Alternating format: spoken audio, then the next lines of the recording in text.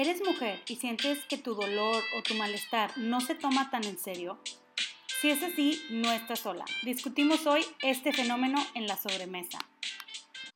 Hola a todos, somos Ana Paula y Sara Cantú de La Sobremesa y hoy nos acompaña la médico cirujano Enif Gallegos. Enif es médico cirujano egresada de la Universidad de Juárez Autónoma de Tabasco, tiene diplomado en coordinación hospitalaria por la UNAM, ha participado en varios foros de bioética médica, actualmente es coordinadora de donación en el Consejo Estatal de Trasplantes de Órganos y Tejidos de Jalisco y subinvestigadora en centros de investigación de Guadalajara. Muchas gracias, Enif. Gracias por participar aquí con nosotros, por compartir tu conocimiento. Bueno, vamos a tratar el tema de cómo se maneja el dolor, las enfermedades y los síntomas de las mujeres en el ámbito médico y también en la sociedad y por qué hay un tipo de fenómeno donde hasta los datos ya dicen que no se toman tan en serio. Entonces, muchas gracias. Qué padre tener una médico para hablar de ese tema, una mujer médico para este tema. Bienvenida. Muchas gracias. Pues la verdad yo encantada de estar aquí. Pues sí, es un tema súper importante porque lamentablemente no tenemos información en México como en muchos otros aspectos de la medicina, pero pues la información que hay en otros países es real y la podemos aplicar totalmente a México. Sí hay una gran discrepancia entre la atención que reciben las mujeres y los hombres, y yo creo que el porqué es algo totalmente cultural. Sí, Oye, ¿sabes qué? Le quería contar a Nif un poco de cómo surge nuestro interés en este tema. O sea, ¿por qué empezamos a investigar? ¿Por qué empezamos a consultar los estudios? ¿Sabes qué? Tengo una amiga que se llama Tessy, que aparte es una mujer que admiro mucho. Y hace tiempo, hablando con ella, me contó su experiencia cuando tuvo su primer hijo. Una semana después de que tuvo el bebé, empezó a sentirse muy mal. Decía que sentía como que no podía respirar, le dolían muchísimo las piernas y la espalda. Las piernas, de hecho, decía que sentía como si se le estuvieran quemando. Le pide a su esposo que por favor la lleve al hospital. Y cuando llega, era un viernes en la noche, los residentes del ginecólogo le dicen que lo que tiene ella es baby blues.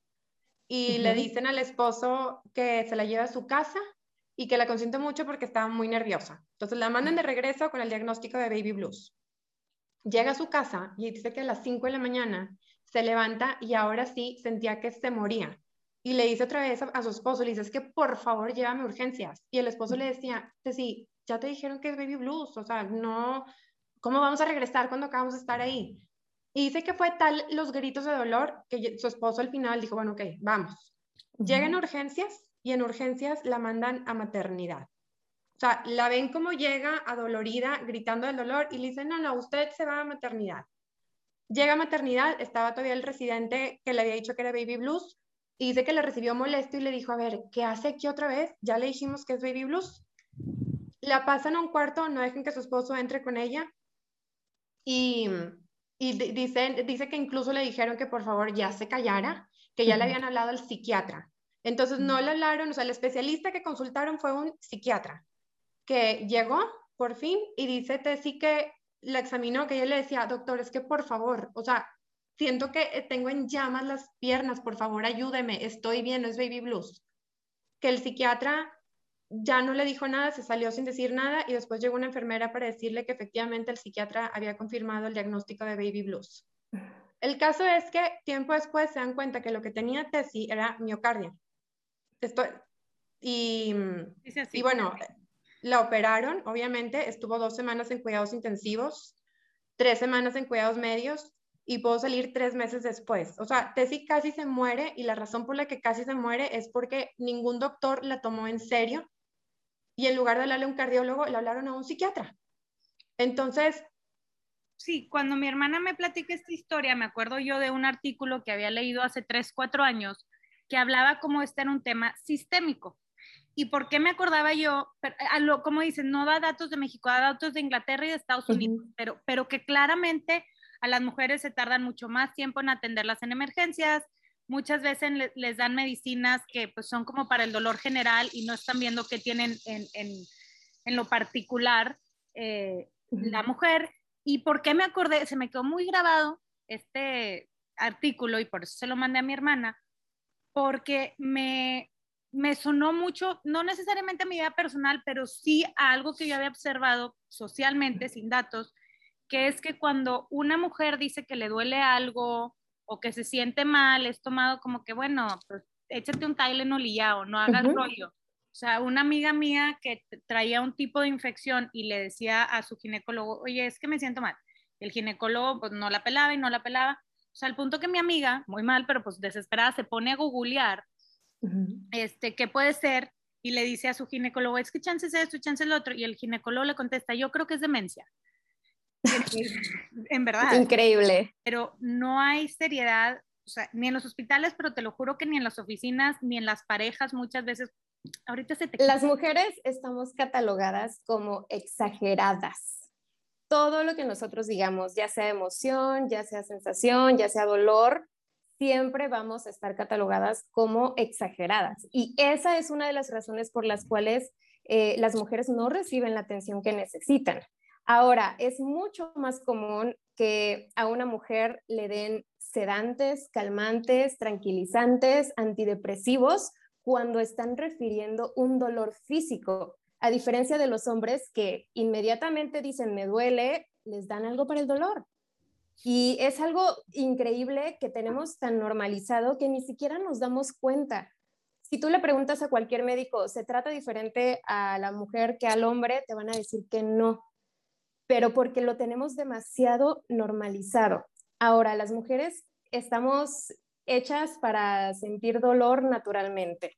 Así que desde pequeñas nos vamos enfrentando al dolor con el periodo, mes con mes, y vamos logrando tolerarlo. Llega un momento en el que si llegas a tener un cólico muy fuerte, te van a decir es normal porque eres mujer y porque estás reglando. Muchas veces el dolor intenso con el periodo no es normal. 1 de cada 10 mujeres tiene endometriosis y es una de las enfermedades menos diagnosticadas porque se normaliza tanto que la mujer se sienta tan mal durante el periodo que no se atiende. Entonces, hay muchísimas cuestiones, muchísimas enfermedades, síndromes que en la mujer no se tratan a tiempo, tardan muchísimo en diagnosticarse. Por ejemplo, el autismo. El autismo es muy diferente en mujeres que en hombres. Ya hay estudios que dicen que los síntomas son muy diferentes y que las mujeres suelen ocultar más los datos de autismo y que también es más fácil que puedan disimularlo y que puedan ir cubriéndolo con otras acciones que va a hacer que no se note tanto que padece autismo y va a ser algo con lo que va a lidiar por años. El autismo en hombres se suele diagnosticar en la infancia, cuando son niños. En mujeres suele diagnosticarse ya que son mayores de 17, 18 años. Es demasiado tiempo, demasiado tiempo. No recibieron la atención que requerían. Exacto, exacto. Ese es el problema, que si se hubiera identificado a tiempo, hubiera podido recibir un tratamiento mucho más temprano. Pasa con el autismo, pasa con el cáncer, pasa el con corazón, los infartos. ¿no? Por muchos de los estudios que eso nos llamó muchísimo la atención. Cuando empezamos a investigar este tema, vimos que decían muchos que la medicina se enfocó mucho en cómo presentan los síntomas de un ataque al corazón los hombres y que las mujeres los presentan de manera muy distinta. Entonces, a mí me llamó mucho la atención que había uno que decía que las mujeres menores de 50 años tienen el doble, que es muchísimo, de probabilidades de morir por un ataque al corazón que los hombres de su misma edad porque no son diagnosticadas correctamente. Y dice eso porque decía que todos los estudios clínicos, cuando están en la escuela de medicina, se enfocan mucho lo estudian como en la fisonomía del hombre y no tanto de la mujer. Incluso, con las consecuencias.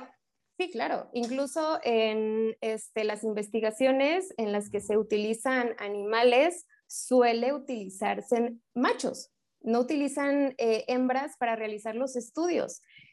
Caso totalmente contrario para los anticonceptivos, que es algo que se ha enfocado totalmente en la mujer, como si fueran las únicas responsables del potencial reproductivo. Pero pues es justo por eso, porque sí hay algo bastante arraigado en cuestión de machismo en la salud, en todos los ámbitos. Y a veces creemos que hay zonas en las que ya no existe. Y no es así. Existe. La ciencia, pensarías que la ciencia precisamente es una zona donde no. Claro, esto es totalmente cierto. Y lo que me comentabas de las cuestiones cardíacas en las mujeres, también hay un estudio que revela que el 45% de los hombres logran recibir RCP, a diferencia de las mujeres que apenas logran un 32%. O sea, si tú haces una encuesta y preguntas si ves a un hombre caerse en la calle, si vas a acudir a realizarle maniobras de rescate, te van a contestar que sí. Pero cambia muchísimo si se trata de una mujer. Muchos alegan que es porque no se sienten cómodos acercándose y cómo le van a practicar RCP si es una mujer y tiene que haber contacto pues muy, muy cercano. Es algo totalmente... Wow. Sí, exacto. Pero pasa. Yo sé que hemos avanzado muchísimo en el ámbito pues de la equidad o la igualdad, pero nos falta muchísimo camino. La carrera de la medicina está totalmente dominada por hombres, aunque cada vez seamos más mujeres, más del 50% de médicos son hombres y mucho más los que son especialistas. Entonces, por ejemplo, maestros, profesores, ¿cuántos de tus profesores de medicina eran mujeres? Yo creo que un 3%. Un 3%. Poquísimo. La verdad es que sí, es muy poco. Y yo no creo tampoco que sea totalmente culpa de los hombres. No. Yo creo que es algo que tenemos ya todos culturalmente, pero que es mucho más sencillo que una mujer se dé cuenta de que esto está pasando. En el artículo del que hablaba mi hermana, o sea, cuando le conté que me quedé muy impactada con lo que me contó Tessy, ese artículo del que hablaba es uno que salió en The Atlantic. Y lo escribe un periodista de esta revista contando su experiencia personal con su esposa una vez que le llevó a urgencias. Ella se quejaba, tenía un dolor espantoso y cuando llegó a urgencias no la atendieron a tiempo. Al final, de hecho, no le practicaron ningún estudio. Y resultó que tenía torsión ovárica. Al final, cuando hubo un cambio de turno, cuando se fue el doctor con el que estaba cuando ella llegó, y llega una mujer, una médico joven, y ella es la que se da cuenta que... Porque ella pide estudios. El médico hombre no haya pedido estudios. Y pide estudios y se da cuenta que es torsión ovárica, pero ya para entonces era muy tarde, no lo atendieron a tiempo, ya estaba con la necrosis y perdió el... Perdió el ovario. El dolor es impresionante. O sea que por no diagnosticarla, a ver, primero por no tomar en serio el nivel de dolor que ella presentaba, por no practicarle estudios, porque dejaron pasar mucho tiempo. Y como le decía Pau, mi hermana, me impacta mucho porque en este caso perdió el ovario, que es muy duro para una mujer en edad reproductiva que quiere tener una familia, muy duro. Pero también con lo que te comentaba hace rato con lo de los casos de ataques al corazón, las consecuencias de esto son fatales. Hay muchas mujeres que mueren a causa de esto, por no poder tratarse. Ahora, dices unos puntos, dos puntos que tocaste que se me hacen muy interesantes. Hemos avanzado muchísimo en equidad y estoy de acuerdo y es algo muy bueno, pero yo creo que ese avance de repente nos vislumbra a lo que nos falta. Claro, creemos que ya estamos alcanzándolo y ya no luchamos más. No, y a mí me ha pasado que mismas mujeres, y luego lo otro que dices es, no es totalmente culpa de los hombres, para nada. Como dice una amiga nuestra, el patriarcado no tiene género, afecta a todos y viene de todos. Por igual. Reconociendo en este punto que somos biológicamente diferentes. Así es parte de la equidad, de que se le ponga la misma atención al tipo de necesidades, de síntomas, de sentimientos que tiene una mujer que un hombre. No todo es exageración, no todo es histeria. Y definitivamente a veces las mismas mujeres somos parte de, o sea, yo, y nada que ver, nunca he tenido nada grave, gracias a Dios, pero por ejemplo, estuve mínimo 9 meses con tiroides de Hashimoto, arriba de 8, que ahora que sé es la TSH es muy alto, y yo juraba, y pues también mis amistades, mi pareja me decían, es que tal vez si comes bien, es que tal vez si empiezas, porque siempre me sentía muy cansada, quería llorar todo el día, me decían, es que tal vez si hicieras más ejercicio, o tal vez si comieras bien. Hasta que fue una nutrióloga la que me dijo esto, porque yo le decía, oye, es que no puedo engordar y tampoco crees que estoy comiendo mucho. Me dijo, esto no es ejercicio y esto no es alimentación, esto es otra cosa. Y me cambió la vida una vez que me agarraron lo que en verdad tenía. La verdad es que sí es algo que ocurre muchísimo y que, digo, cualquier médico puede equivocarse, o sea, Claro. Todos cometemos equivocaciones, pero si tienes a alguien frente a ti que te está diciendo que siente algo, que te está diciendo que algo está mal con su cuerpo y que aparte los datos que te están dando, pues son compatibles con alguna enfermedad o con alguna patología, tu obligación como médico es asegurarte de que o no tiene eso o tiene eso. Si alguien tiene dolor y crees que puede ser apendicitis, pues vas a hacer un estudio para descartar apendicitis. Si después resulta que no era nada, que en efecto era una cuestión psicológica o mental, pues bueno, ya hiciste todo lo que tenías que haber hecho como médico, pero no podemos de ninguna forma minimizar lo que el paciente nos está diciendo. Tenemos que escuchar lo que las mujeres nos están diciendo, lo que están refiriendo, lo que están sintiendo y hacerles caso. No podemos seguir haciendo como que está exagerando, seguro busca atención, seguro está teniendo algún problema. O sea... O eso es que lo achacan a la regla. Exacto, también. La O verdad es es hormonal, es la Ajá. regla. No, y de nuestros médicos, yo estoy de acuerdo, son humanos, todos pueden hacer errores, pero sí hay que empezar a normalizar más el tomarnos en serio lo que dicen los pacientes, las pacientes. Ahora, sé que ahorita los médicos de nuestro país han hecho un súper esfuerzo, a veces no pueden atender todo, pero definitivamente si tuviéramos otra cultura, hay cosas, muchísimas situaciones de mujeres que no se irían a la gravedad o mujeres que no tendrían que sufrir tanto si tan solo se atiende con una seriedad distinta. Y de Exacto. nuestro lado, dejar de tratar de ser, o sea, sí, yo estoy en contra de estarte victimizando ni mucho menos, pero también no tienes que Mártires. ser, no seas víctima, pero tampoco seas héroe. O sea, yo siempre he sentido como que, bueno, y si me duele me tengo que aguantar porque no quiero ser esa mujer y no voy a decir nada. Y entonces luego nosotros mismas causamos como somos tan funcionales, porque nos enseñan, como dijiste, súper cierto desde chiquitas, de que tú vas a estar en dolor y así va a ser y síguele. Entonces, no, nosotras mismas a veces no nos tomamos en serio y le seguimos dando a pesar de. Y entonces hay que normalizar el que no está bien no sentirte bien, no es normal. Exacto, exacto. Yo creo que podemos empezar diciéndole a las niñas cuando platicamos acerca del periodo, explicarles que si ellas llegan a sentir un dolor imposibilitante, si realmente creen que se sienten tan mal, no es normal, no es normal. El periodo sí duele, sí es molesto, no puede ser tan molesto, porque si es así, entonces algo está mal y tenemos que saber qué es lo que está mal. Totalmente de acuerdo. Como amigas, como mamás, como tías, todo, Así tenemos es. que cambiar la conversación con respecto a eso, empezando del cuerpo de la mujer.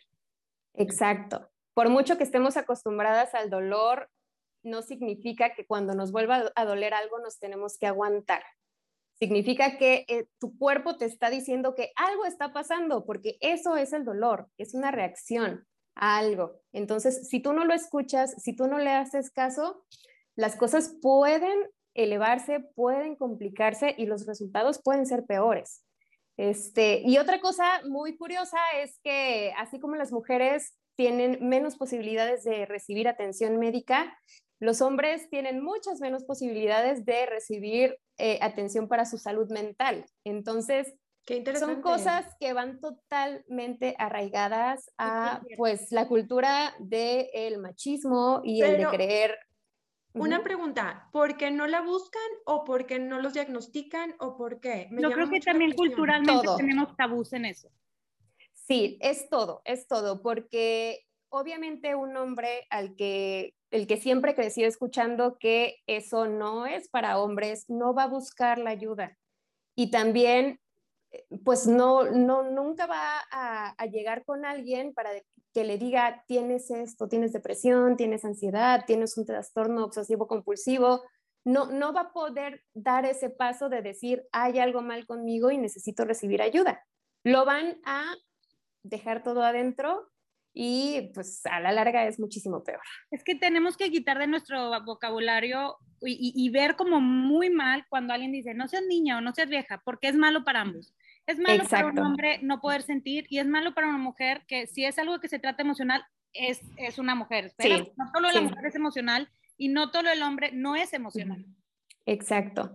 Y bueno, pues yo contándoles una anécdota personal, pues por ejemplo, mi novia hace unos 2 años empezó con unos dolores increíbles que de plano la dejaban en el piso llorando, y cuando llegó al médico con muchísimo dolor, lo primero que le dijo es, ¿seguro estás embarazada? Y ella les dijo, no, eso no es.